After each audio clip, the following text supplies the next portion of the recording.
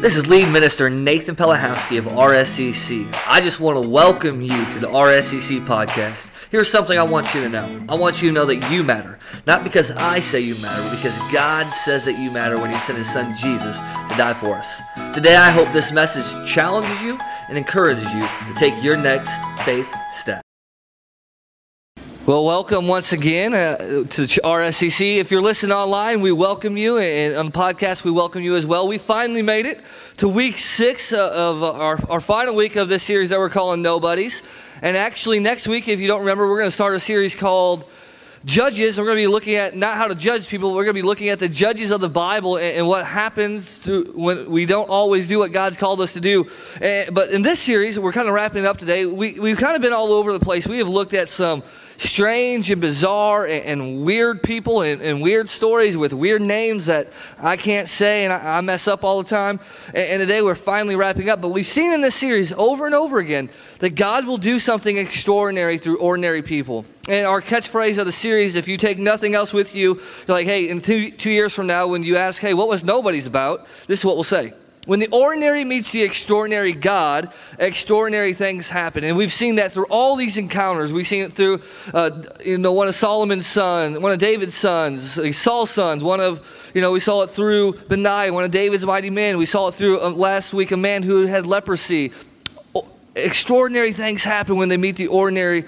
When the ordinary meets the extraordinary God, amazing things happen. So today we're going to wrap it up, and we're going to look at a nobody who's probably the strangest and the most bizarre of all the people we're talking about in this entire series, and that person is you, right? So we know you're a little bizarre, you're a little weird, and we know that your life matters and you have purpose. But we're going to wrap it up, and we've been building up to this moment. This is the one I've been waiting to get to for 6 weeks, and this is the one because I want everyone to hear this. I believe that God wants to do something extraordinary in your life and through you.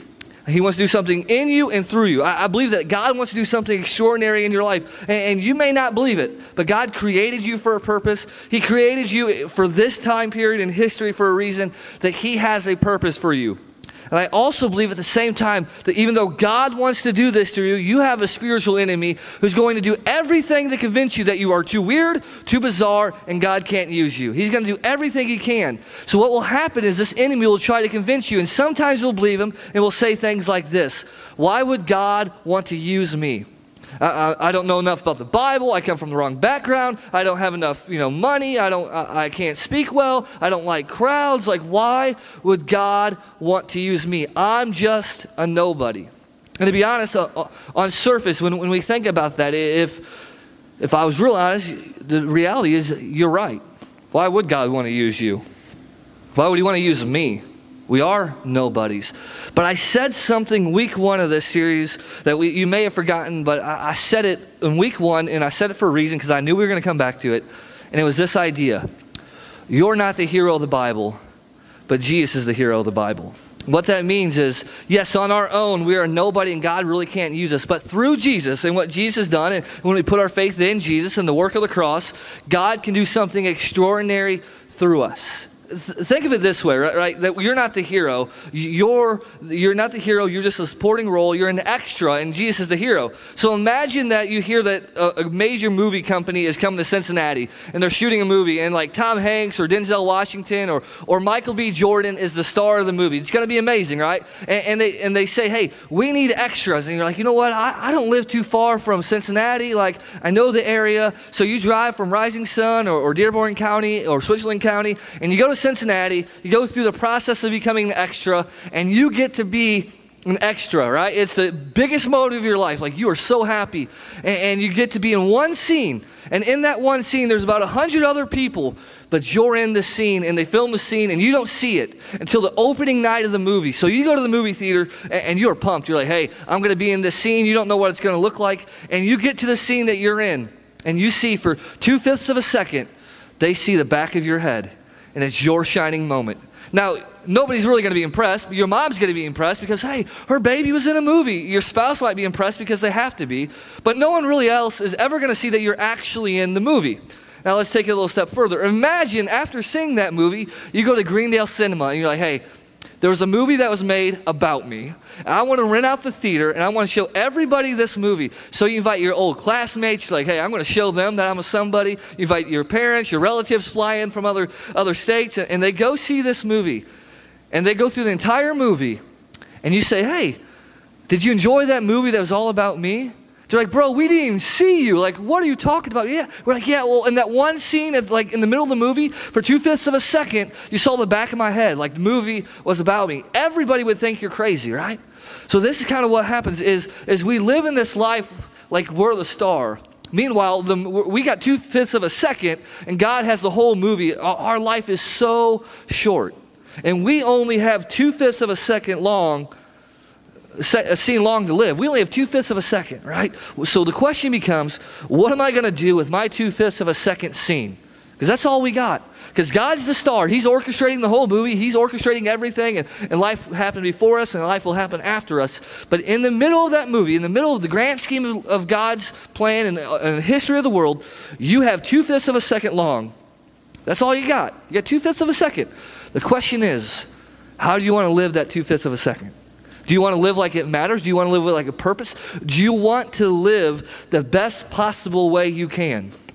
And if the answer is yes, I want to live the best 2/5 of a second long, the best way to do it is to live the life God has planned for you. I love what 1 Corinthians says, and Paul wrote this. He says, so whatever you eat or drink or whatever you do it all for the glory of God. Paul is saying, listen, your life is the point to God. Your life is the point to Jesus. He is the star of the show. So whatever you eat, whatever you drink, whatever you do, whatever job you have, if you're a parent, if you're a spouse, if you're single, if you're dating, whatever you're doing, he says, do it to the glory of God. Because God is the main character. God is in control. Life is all about Him, and you are a supporting role. You may be an extra, and you have 2/5 of a second to live this life. But what's amazing is on this scene, this 2/5 of a second, in the history of the world, God says something. This is what He says to us.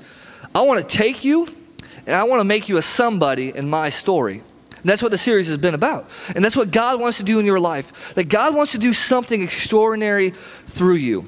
So I want to end today by asking this question, and I think it's an important question, and maybe it's the main thought of what we're looking at today, but the question is this.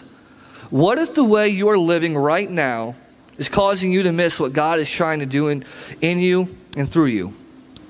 What if the way you're living right now is causing you to miss what God is trying to do in you and through you? What if how you spend your weekends? What if what you do behind locked doors?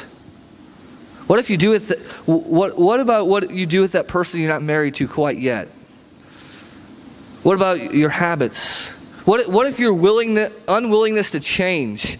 What if your unwillingness to overcome your addiction? What if the way you're living right now is causing you to miss what God is trying to do in you and through you?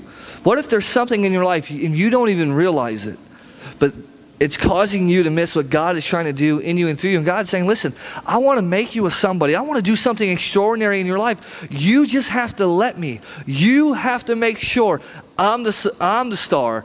You're the supporting role. There's a book that we call Hebrews in the Bible, and it's a very rich theology book. We don't know the author. We don't know who, like I said, who wrote it. Many scholars say Paul wrote it. But in this book, in chapter 12, that's kind of our main passage today, Hebrews 12, 1 through 3, he writes this idea, and you got to kind of read through the lines of what he's saying. But he's saying, hey, God has a purpose for your life, and you have to live a certain way.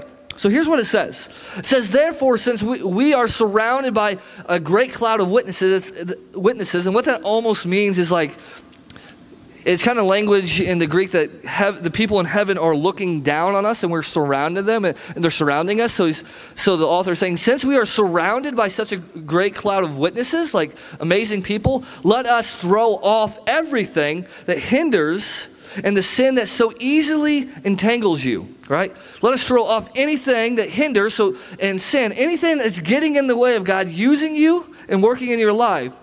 And let us run. So if you don't like to run, he's using an analogy that life is like a race, right? So let us run with perseverance the race marked out for us. The life or the movie that God has marked out for us.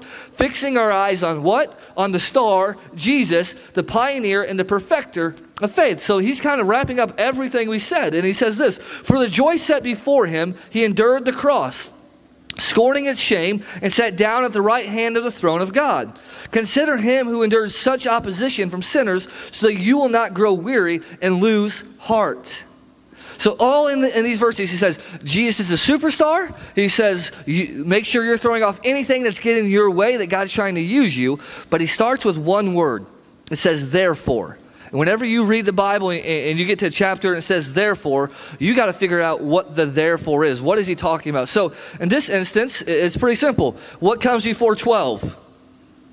11. So he's referring back to chapter 11. What happens in Hebrews chapter 11? Well, it's considered the Hall of Fame of faith, the Faith Hall of Fame. And they list out all these people. Essentially, they list out all these nobodies before God met him. And none of these people were perfect people. They're actually far from perfect. We have Noah. Noah was a drunk. We have Abraham. Abraham was a liar. We got David. David was a murderer. We got a guy who was really strong and had some big muscles and long hair named Samson. And he had all kinds of issues, most of which rooted back to loving women. The wrong women, right? We got David, who, like I said, was a murderer and adulterer. We had Gideon, and he was fearful. There's the name Rahab is in there, and she was a prostitute. And the author is like, hey, these are the people in the Faith Hall of Fame. What he's saying is, listen, nobody is perfect, and they're far from it, but God still used them. So what he's saying in these verses, he says, use them as an example to throw off anything that's getting your way from God using you. That's what I really want to look at, that word throw off. Get rid of. And again, it goes to that analogy of running. And none of you, if you do run, you don't put oxygen tanks on your back and run a race, right? You probably need some oxygen to put on your back, but you don't carry it. That's why you go to cross-country meet like Nate Elliott. They got the real short shorts and a really like skinny tank top, right? They want to wear as little as possible that they can get away with so they can run faster. So the author is saying, listen, life is long, but it's also short at the same time. He's like, and it's like a race. And you want to look at Jesus as the perfecter of this race. He's the star. You want to follow his example. So you want to run the race as best as you can. You want to get away from anything that's going to get in your way of completing the race. So he says, throw off anything that gets in your way and any sin that entangles you. So you can what? So you can run with endurance the race set before you. So you can run the race the way God has planned for you. So your life you're not living your life in such a way that you're missing what God is trying to do in you and through you. That's what Hebrews chapter 12 verses 1 through 3 is all about.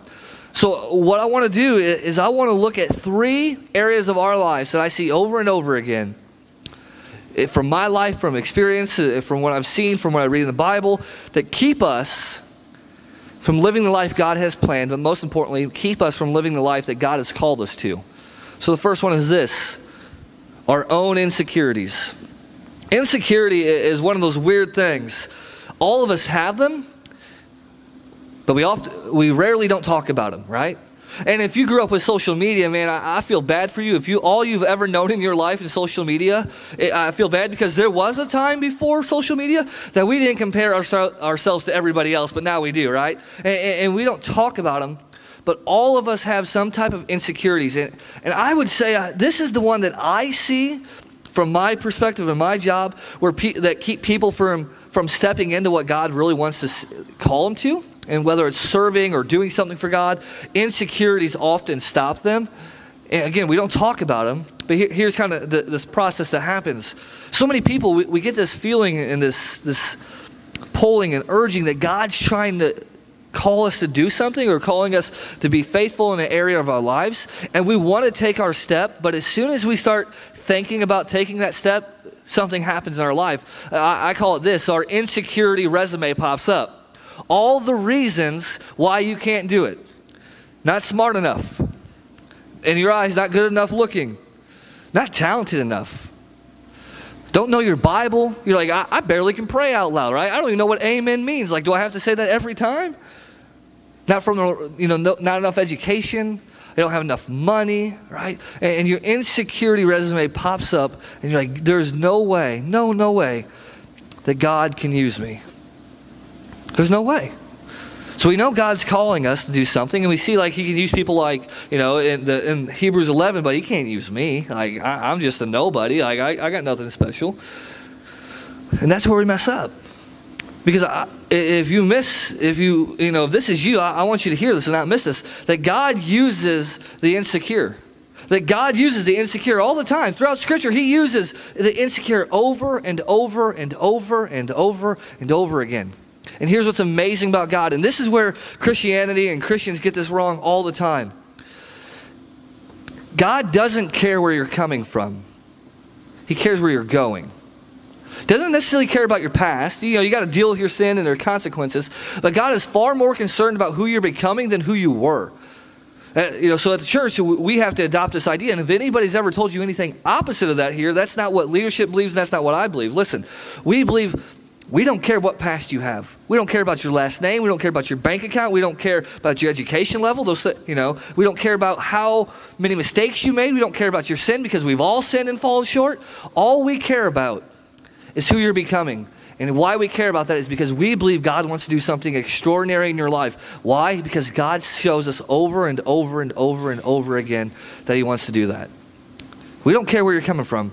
We care where you're going. But even when we say that, insecurities pop up. And in those moments of insecurity, we have to think something that's really helped me over and over in my life. I have to say a phrase like this: maybe the one who created me knows more than me. Maybe the one who created me just happens to know just a little bit more about me than I know about myself. What's funny or interesting is actually, if you go to this book in the beginning of the Bible called Exodus, there's this man who God wants to use. And kind of what's going on in the book of Exodus is God's people, the Israelites, they found themselves slaves in Egypt, and he wants to finally fulfill his promise that he made through a man named Abraham. He says, I'm going to bless you, and it's time to rescue those people, and they're going to go from Egypt, they're going to go into the wilderness, and they're going to go to the promised land eventually. So he has to use a vessel. He chooses to use a person to do that. And this person is a nobody, and his name is Moses. And God comes in the form of a burning bush and talks to Moses, and he basically tells Moses, hey, here's the deal. Your people are my people, your relatives, your ancestors, they're slaves. No longer is this going to happen. I'm going to use you to rescue them. No longer, or are they going to be slaves? I'm going to use you to rescue them. That's the big point. And Moses doesn't say, well, that's awesome.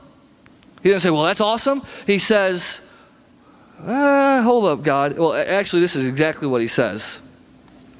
But Moses pleaded with the Lord, oh, Lord, I'm not very good with words. I never have been, and I'm not now. And even though you've spoken to me, I get tongue-tied, and my words get tangled. He's like, God, hey, I don't know if you know this, but I got a stuttering problem. My specialty is not talking in front of people. You just can't use me. And I think so many of us get in the way. So many of us get in the way of God using us, because we have these insecurities.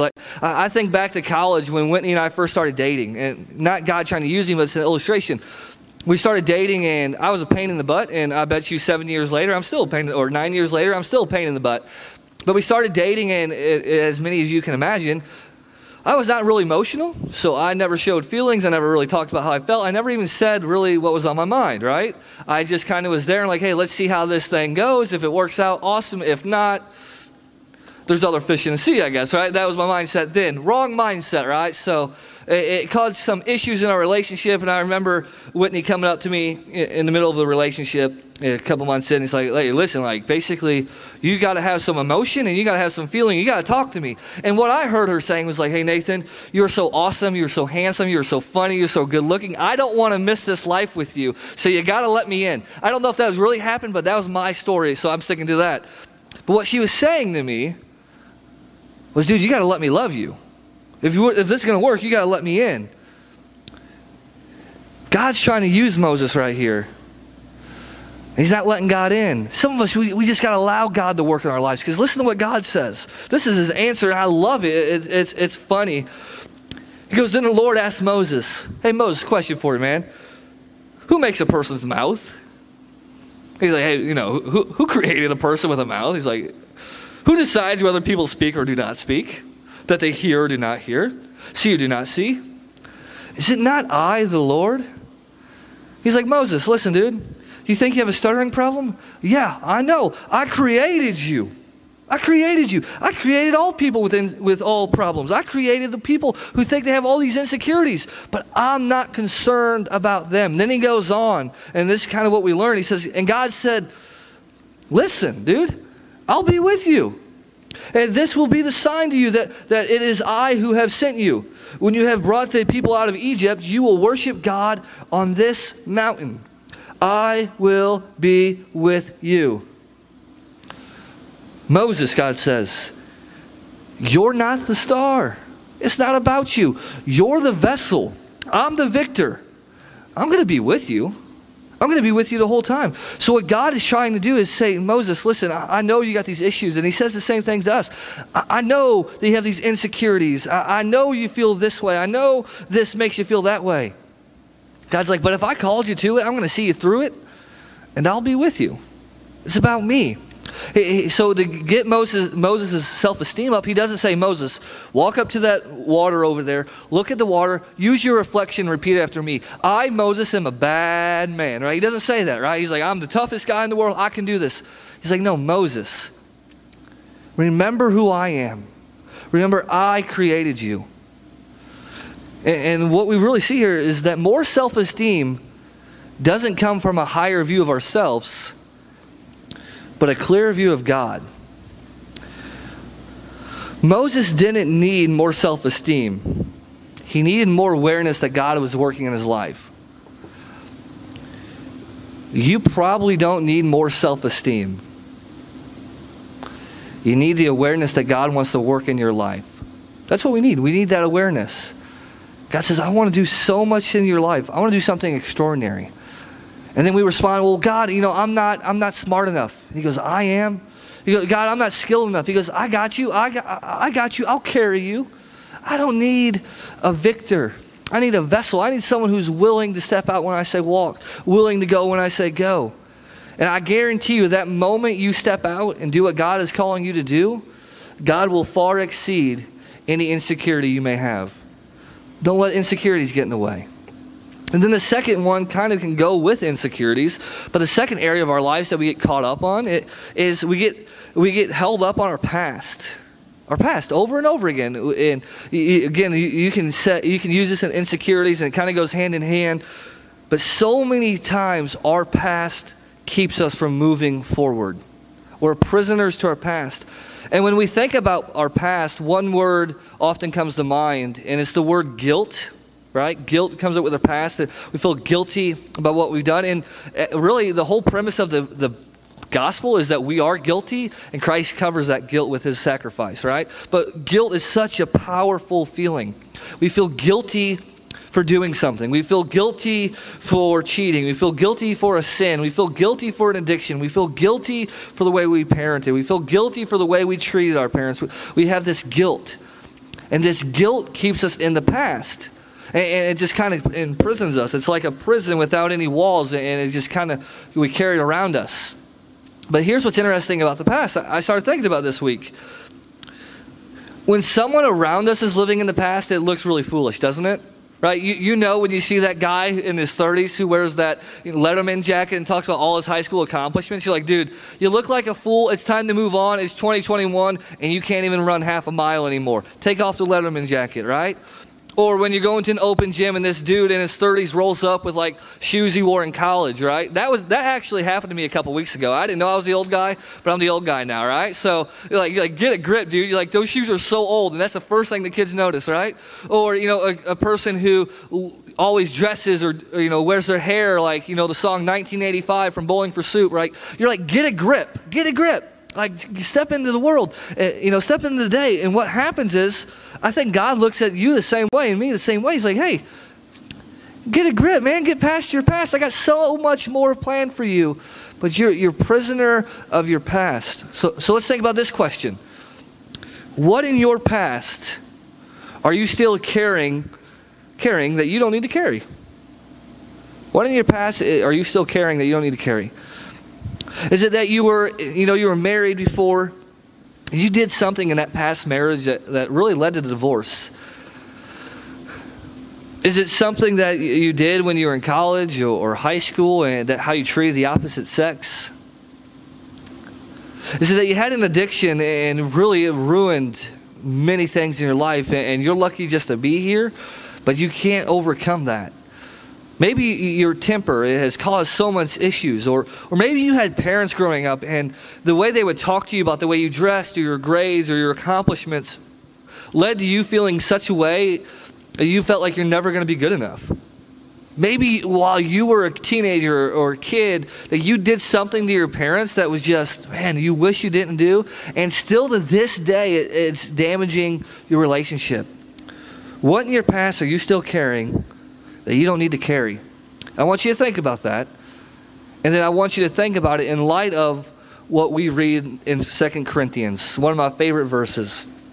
Therefore, we got to go back to what is he talking about.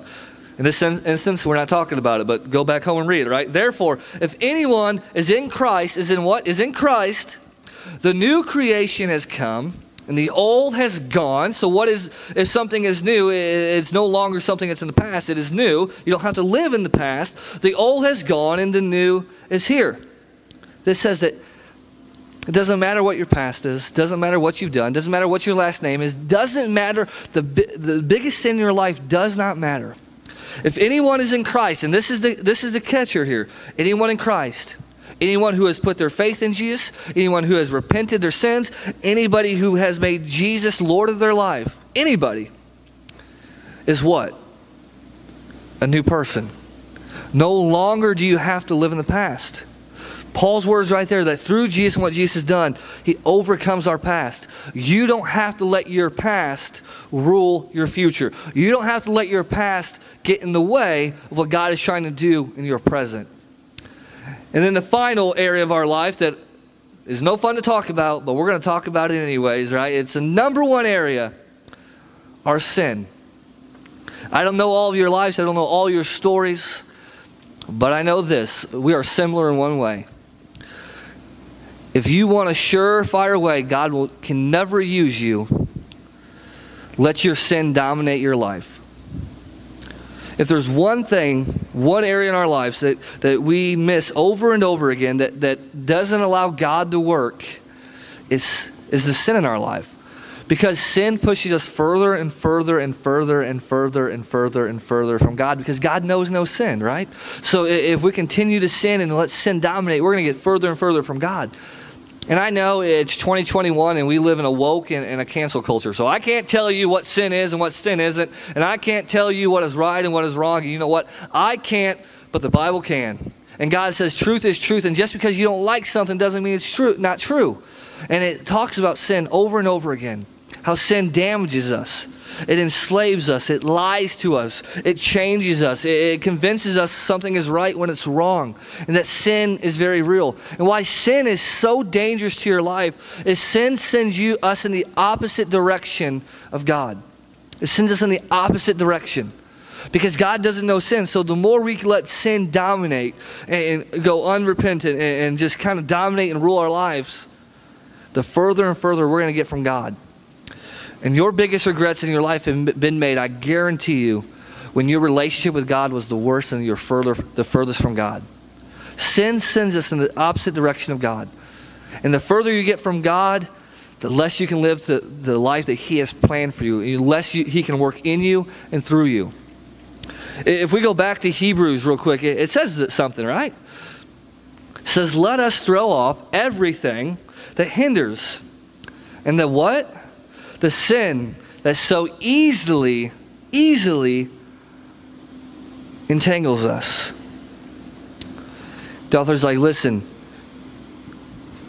you're running this life and how you run is so important. Again, he's like, we already talked about throwing off the weight. But let's talk about something that's so easy to get entangled in. He goes, that's sin. And it's hard to run with endurance when sin is dominating. And what I think happens is kind of what we see on the trend as you go on Twitter, or you go on Instagram, and you go on Facebook, or you go on TikTok now, and I look at people who graduated college with me, and we look at the culture, and we're not to judge, but we're to observe, and we're to speak truth and look at it. And what I see happening is very, very dangerous and something that's worrisome. And I think maybe you struggle with it, and maybe I struggle with it.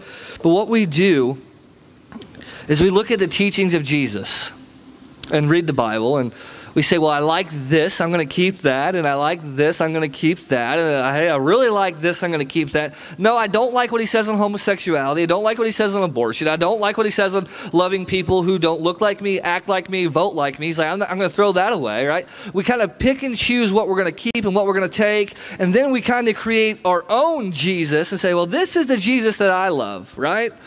And what we do is we think following Jesus is like going to the Golden Corral, right? Now, if you go to the Golden Corral, nothing wrong with you. Not my cup of tea. Everybody else touching food, I don't like that. But what do you do at Golden Corral? Some of us, we go up, hey, there's chicken. We get some chicken, macaroni. I don't want any green beans. I like some pizza. I take the pizza. No, I don't want any of that. I don't want any of that. And you pick what you want. You go back to your seat, and you're like, this is the meal I'm going to eat.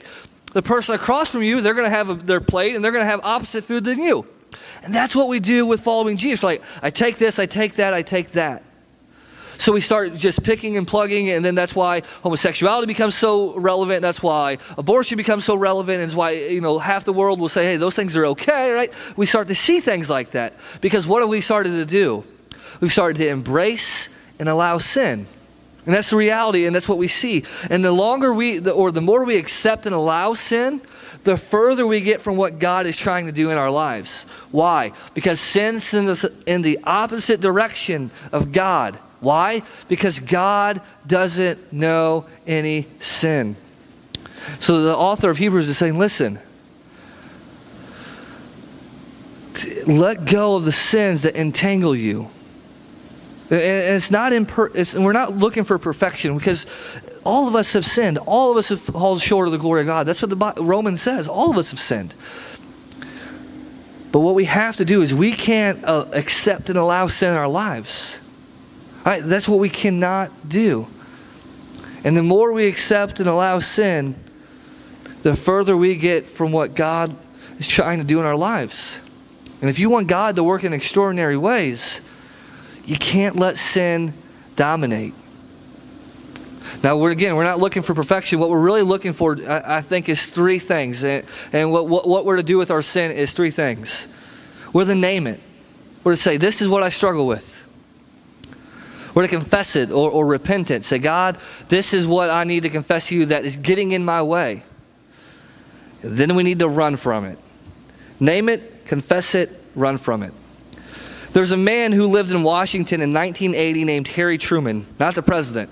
Harry Truman lived in Washington State in 1980, and he lived on the base or the foot of Mount St. Helens. So this was before my time. I didn't know about Mount St. Helens. I read about it in the history books. But in 1980, the experts predicted that this volcano was going to explode that was in Washington.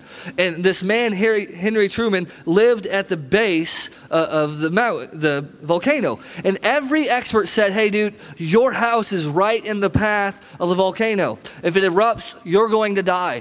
They said, you need to move. It's going to erupt. It's just a matter of time. His parents pleaded with him. His family pleaded with him. The government, city officials pleaded with him. But he would not leave. So on May 18th, 1980, Mount St. Helens erupted.